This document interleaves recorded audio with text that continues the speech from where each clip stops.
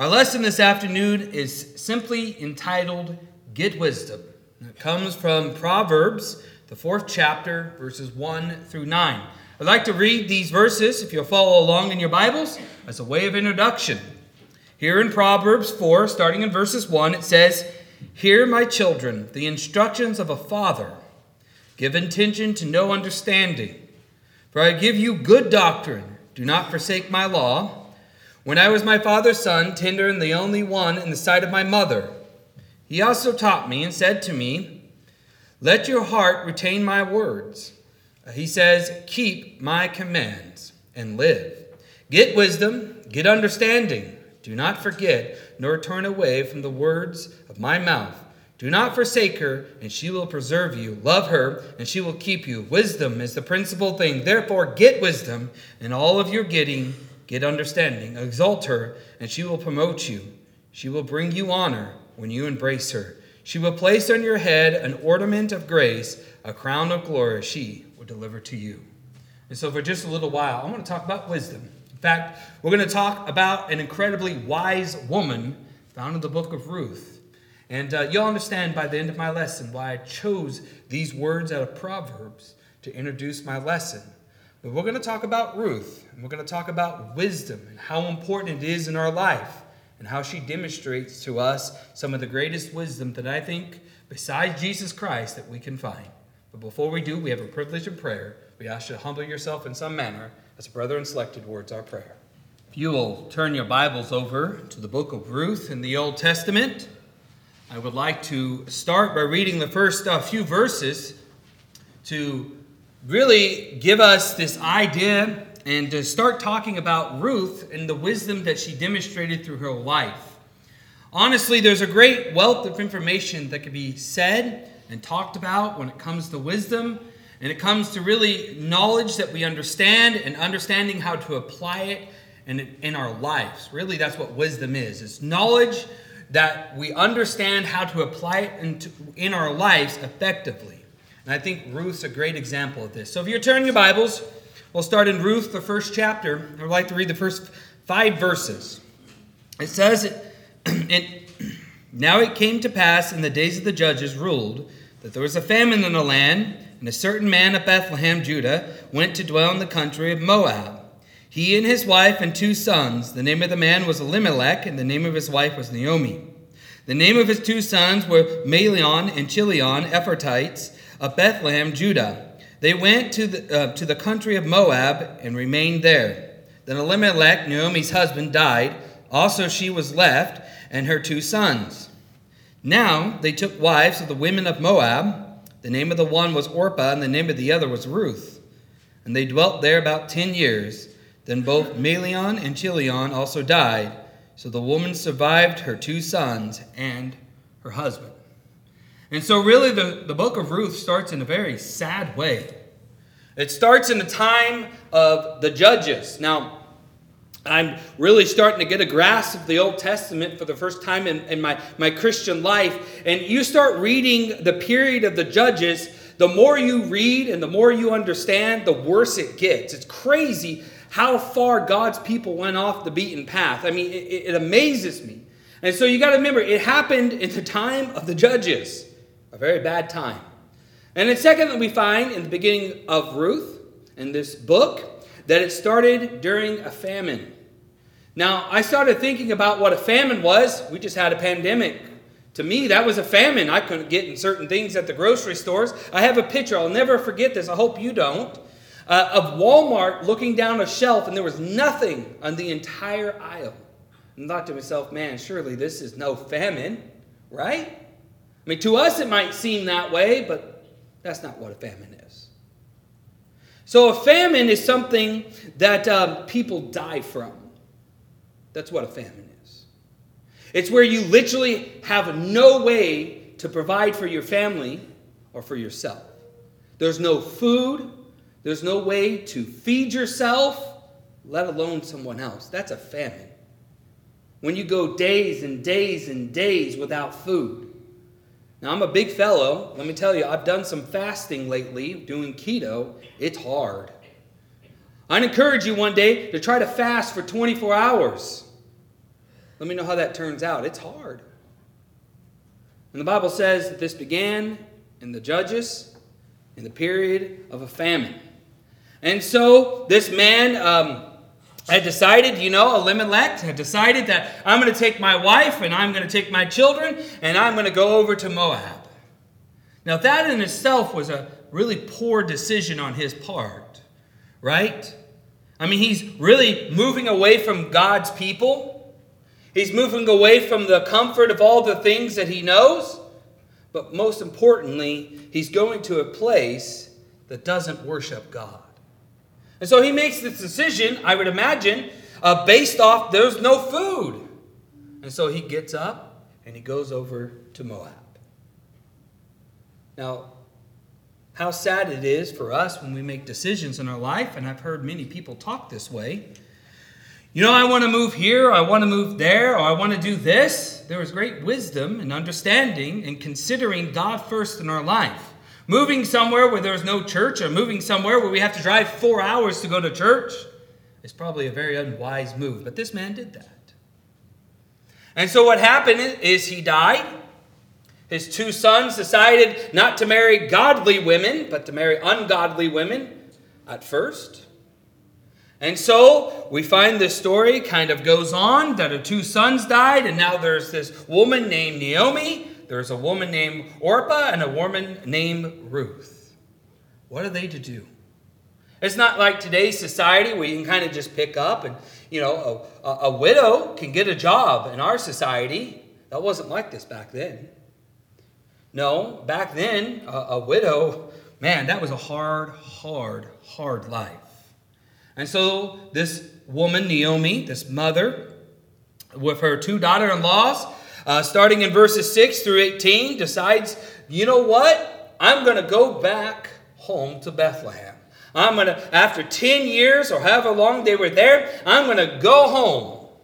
So she decided that that was her new path. But something happens. And this is really where the story starts to come to life. Naomi decides that she doesn't want to bring her 2 daughter-in-laws. And so a conversation begins to happen between these people. And Naomi's going back and forth. Go back to your people. There's no hope for you. In fact, listen to what verses 11 says. I find this unimaginable that this is her logic. She says in verse 11, but Naomi said, turn back, my daughters. Why will you go with me? Are there still sons in my womb that you may be your husbands? As if there wasn't other men in the world to marry. She says, look, there's no prospects for you where I'm going. Go home. In fact, we find in verses 14, they lifted up their voices and wept again. And Orpah kissed her mother-in-law, but Ruth clung to her. And so Orpah decided, I'm going to go home. And so she makes that journey back to her parents, to the people she knows, into the life that she's had her entire life. But Ruth did something different. She clung to Naomi. So 2 things we can learn from this little lesson here. Number 1, Naomi was blaming God. You read the rest of this chapter and kind of the beginning of chapter 2. What was happening is Naomi was blaming God for all of her problems. Have we ever done that? Thought to herself, well, man, God's punishing me, because that's what she thought. God's doing this to me, because that's what she thought. You know what happened? She allowed Satan in. And she was going through a really rough times, and she had nobody around her to help her. How sad that is, right? There's a few verses I'd like to read on this idea. James 4:7 says, therefore submit to God, resist the devil, and he'll flee from you. There's truth to that. If we will simply submit to God's will and do what he says, Satan will run from us, the Bible says. But there's a second side to this I'd like to talk about. It's found in Galatians 6:1. Brethren, if any man is overtaken in trespasses, you who are spiritual, restore such a one in the spirit of gentleness, considering yourself, lest you also be tempted. Shame on us when our brothers and our sisters in Christ are going through troubling times and we don't help them. Shame on us that we aren't trying to get ourselves right, that we may be able to help one another. We're not doing it out of arrogance. We're not doing it out of superiority. No. We help one another because we understand that we need help as well. And so when our brothers and sisters allow Satan in, we need to be there to help them. And when we're on the receiving side of that, we need to understand that people are saying things because they love us. Now, there's a flip side. See, Ruth had the opposite idea. Listen to her response when her mother-in-law told her to go back. Ruth says in verse 16 of chapter 1, "But Ruth said, 'Entreat me not to leave you or to turn back from following after you. For wherever you go, I will go. Wherever you lodge, I will lodge. Your people shall be my people. Your God, my God. Where you die, I will die. And there will I be buried. And the Lord do to me and more also, if anything but death parts you and me.'" See, Naomi wanted Ruth to go back. And if you go up one verse, the latter part of that verse says she wanted her to go back to her gods. Yes. To false people. To false gods, that is. And Ruth said no. She put her foot down. You know what Ruth did? She followed God no matter the circumstance. Now that's a hard thing to do. Think about this. She left mother. She left father. She left the entire world she knows. For all intents and purposes, she moved across the universe. It was a long journey. By foot. She left everything to follow God. What wisdom that we can follow. Luke 14:33. Luke 14:33. "So likewise, whoever you does not forsake all that he has cannot be my disciple." If we are not willing to give up everything this world has, we cannot be the disciples of God. There should be nothing to stand between us and worshiping God. I don't care if that's your mother. I don't care if that's your father, your brother, your sister, your friends, your loved ones, no matter what. Nothing should stand between you and God.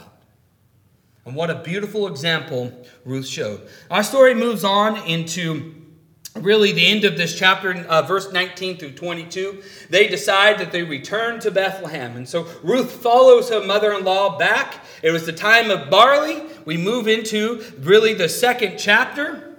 They find themselves now into Bethlehem in the second chapter, verses 1 through 7. And now they're at a dilemma. What are they going to do for food? What are they going to do for daily living and things like that? They had nothing. So Ruth says, you know what? I'm going to do something about this. In the second chapter, in the second verse, so Ruth the Moabite said to Naomi, "Please let me go to the fields and glean heads of grain after him in whom sight I may find favor." So Ruth didn't sit around and say, "Oh, woe me. Oh, look at all my problems." She didn't wait around for somebody else to lead her to this or to do this for her. No, she said, "I'm going to solve my own problems." That's a lesson that you and I can learn. Sometimes we need to stand up and solve our own problems instead of waiting around for something else to be done. And what she was asking to do was not easy. Now, I've never picked cotton. I've never picked barley. But I have picked cherries. I spent one summer picking cherries. After work, it was the worst experience of my entire life. People who pick cherries, if there's anybody in here or have ever worked in the fields, kudos to you, because that is some hard work. I have never hurt so much in my life than trying to keep up with these 60-year-old men picking these cherries faster than you can ever imagine. And she was asking not just to pick cherries, but to bend over and pick wheat. She solved her own problems. That's a lesson for you and I to learn. There's great wisdom in that. Not waiting around for others. Our story continues on. And now in chapter 2, verses 8 through 13, she finds herself in the field of Boaz. Now, she didn't know it at the time, but Boaz will come to be a family member. But at this time, it doesn't indicate to me that Ruth understood that this man had any relationship to her at all. And so she goes to this field and she does what she does. She works. She's solving her own problems. She's trying to provide for her mother-in-law and for herself. Then there's no indication of the story that Naomi was doing anything. But Ruth was. And so Ruth was in this field and she was going at it. She was working, and Boaz basically came to her, or came to one of his servants and said, "Who's that woman? I haven't seen her before." The servant basically told him, "Well, that's Ruth. That's the Moabite that came back with Naomi." He says, "I've heard of her before. I know a little bit about her." So what does he do? He calls Ruth over. He says to her and has a conversation, verses 8 through 13. There's a small conversation that happens back and forth. Boaz basically says, don't worry about going to other people's field. Be like one of my maidservants. In other words, go into the middle of the field. See, gleaning was this idea on the edge of the fields. In the Old Testament, this was a law. That the poor, the widows, and things like that, the needy, would be able to go to these fields, on the edges of these fields, and pick food. And it was so that God was basically taking care of the homeless and the widows and things like that. That's what Ruth was doing. He said, don't do that. Go in with my maidservants and pick in the middle of the field. He goes on, he says, my servants that went and drawn the water, drink of that water. Now, that doesn't sound like a big thing to you and I, but go take a 5-gallon bucket, fill it up with water, pick it up, put it on your head, put it on whatever you want, and try to carry it a half a mile, and you'll understand what it means to draw water. And so it's a labor-intensive thing. He says, don't worry about that. Drink of that water. In fact, he invites her to dinner.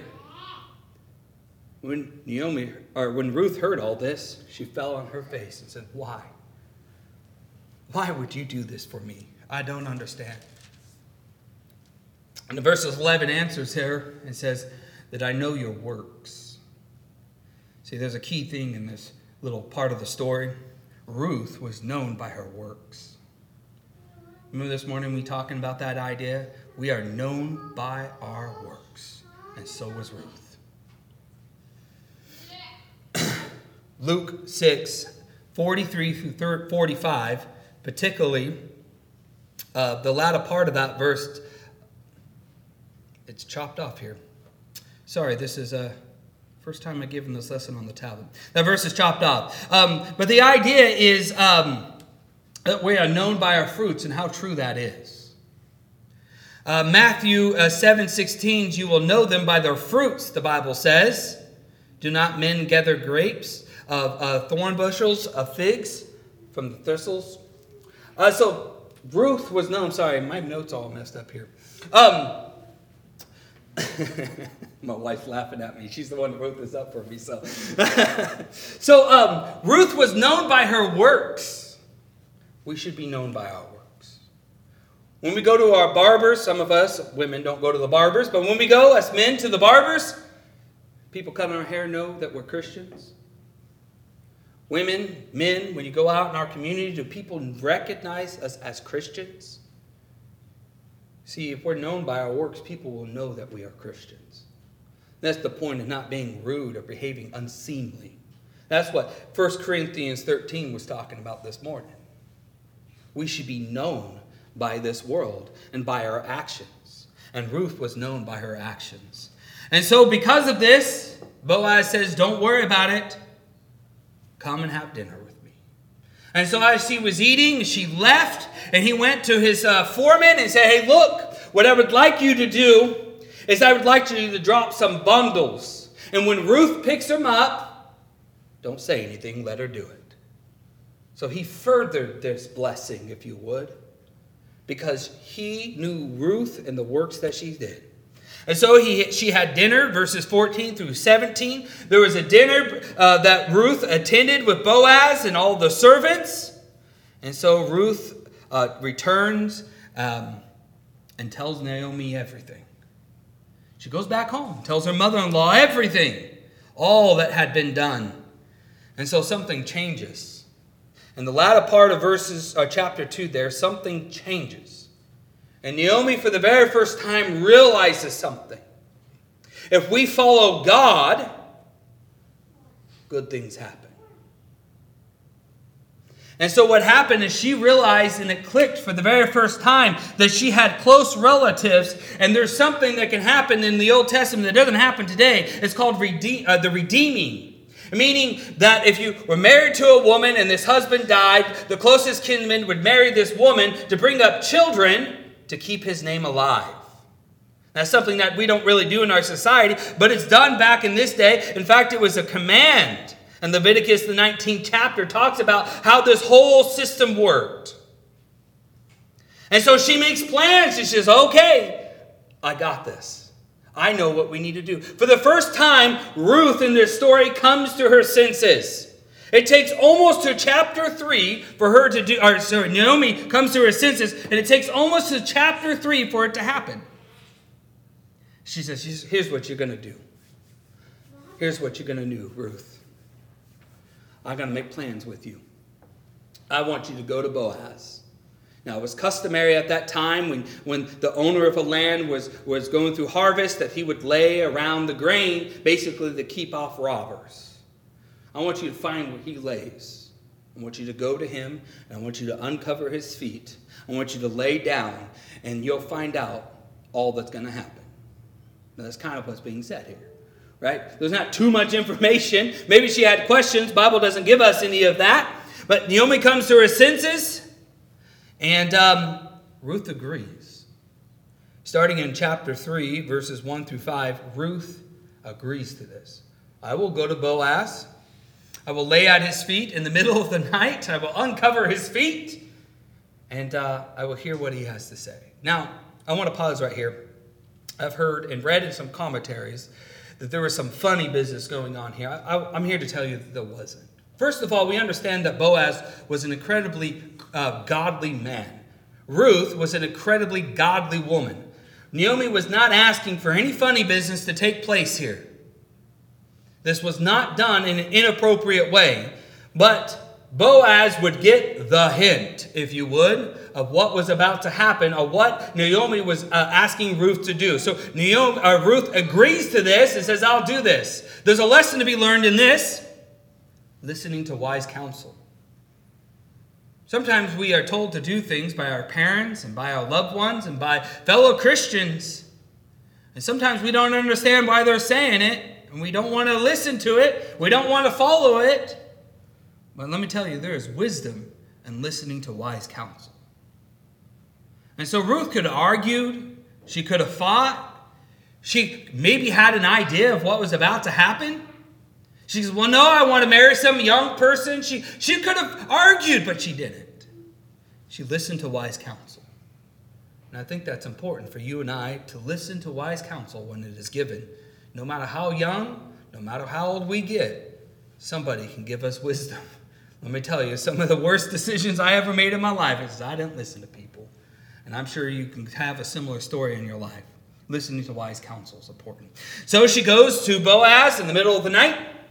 She does exactly as Naomi said. He uncovers the feet, lays down, and Boaz, as you would imagine, wakes up with a woman at his feet and is absolutely alarmed.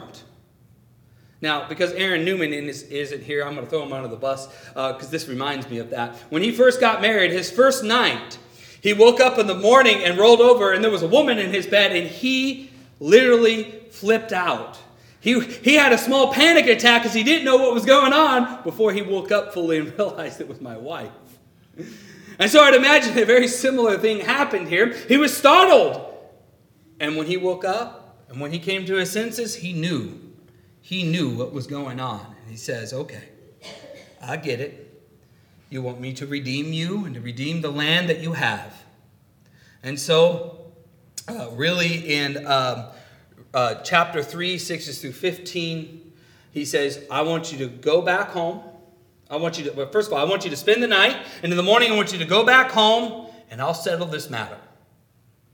And so him being a man of wisdom, a man that didn't want anyone to get the wrong idea, he says in the morning he kind of took some grain and gave it to her and said, go home so nobody gets the wrong idea. There's no funny business going on here. So she goes home and tells her mother-in-law everything that has happened.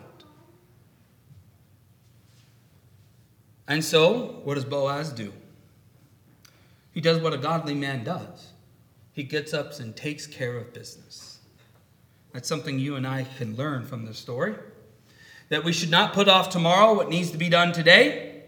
We should not procrastinate on our faith or on our religious duties. We should get up and do what is necessary when we need to do it. And so Boaz gets up early in the morning.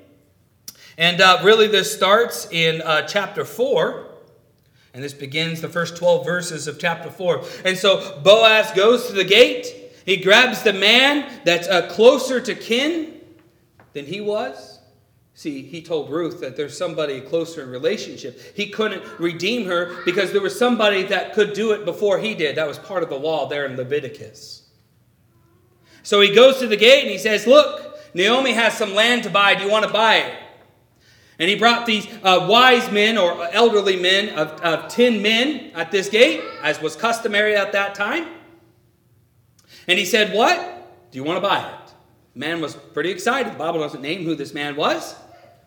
There's a little bit of information there we won't go into. But this man says, yeah, I'll buy it. He says, but if you do, you have to marry Ruth. He says, nope, I can't do that. If I do, I'm going to ruin my inheritance. I don't know how that would work out, but apparently he thought so. He said, you know what, Boaz? Go ahead. You can take the redemption. You can do this. And so Boaz does exactly as a wise man does. He bought the land as was commanded by God in Leviticus. He married Ruth. And in fact, we find in verses 13 through 17 that they had children. So Ruth and Boaz got married and had children. There's another lesson that we can learn through this story, and that is to marry a wise partner. I see in the room there are very few younger people who are married, but there is great wisdom in counseling younger people to marry somebody who's wise. And I'll get to the end of my story of why that's so important. When I wrap this lesson up, you'll understand why, out of everything that is said here this afternoon, this is the most important thing. Marry a wise partner. And so they have children. And there was great blessings that they were given. And really this story concludes in Ruth chapter 4, verses 18 through 22, with the genealogy of Ruth and Boaz. So let me wrap this story up for you. And why it's important to marry a wise partner. And why it is important to have wisdom in our families and in our households and with our loved ones. You remember in the very beginning we read out of Proverbs? Think about this for just a moment. The father of Solomon who wrote that letter, that poem, was David. A great king that was the descendant of Ruth and Boaz. Solomon, the wisest man who ever lived, the Bible says, was the descendant, the great-grandson of Boaz and Ruth. Do you see what happens when wisdom prevails in our family? It changes things. Things happen. And it's not negative, I can promise you that. It's positive. Now let me add one more little twist to the story of why wisdom is so important in our lives. The great, I don't know how many greats, I probably should have calculated it, but great grandson was born Jesus Christ, the greatest man to ever live, came from Boaz and Ruth's family. That's what wisdom does. That's what marrying a wise partner does. That's what having understanding and how to apply it in our life does. Big things and big changes happen. I hope that we can learn a few things. There's a great wealth of things that I skipped and a lot more notes that I have on this. But honestly, Ruth was a wise woman who married a wise man who made wise decisions. Let's follow their pattern. Let's not be like the people of this world and be unwise. Let's follow God. Let's do His will. Maybe you're here today, and maybe you haven't taken those steps to make that wise decision to become a Christian. I beg you to do it. Don't put off tomorrow what you should be doing today. Follow Ruth's example. Forsake everything to follow after Christ, to have that hope on high. Today, if you would like to be buried in baptism for the remission of sins, we'd like to help you with that. We thank you for listening to our podcast put on by the Church of Christ at 2215 Plans Road in Bakersfield. If you would like any additional information, or you would like to receive a free Bible correspondence course by mail, please email us at info@churchofchristbakersfield.com. Our service times are Sundays at 10:30 a.m. and 5 p.m., and Wednesdays at 7:30 p.m. Please make plans to join us. We would love for you to be our honored guest.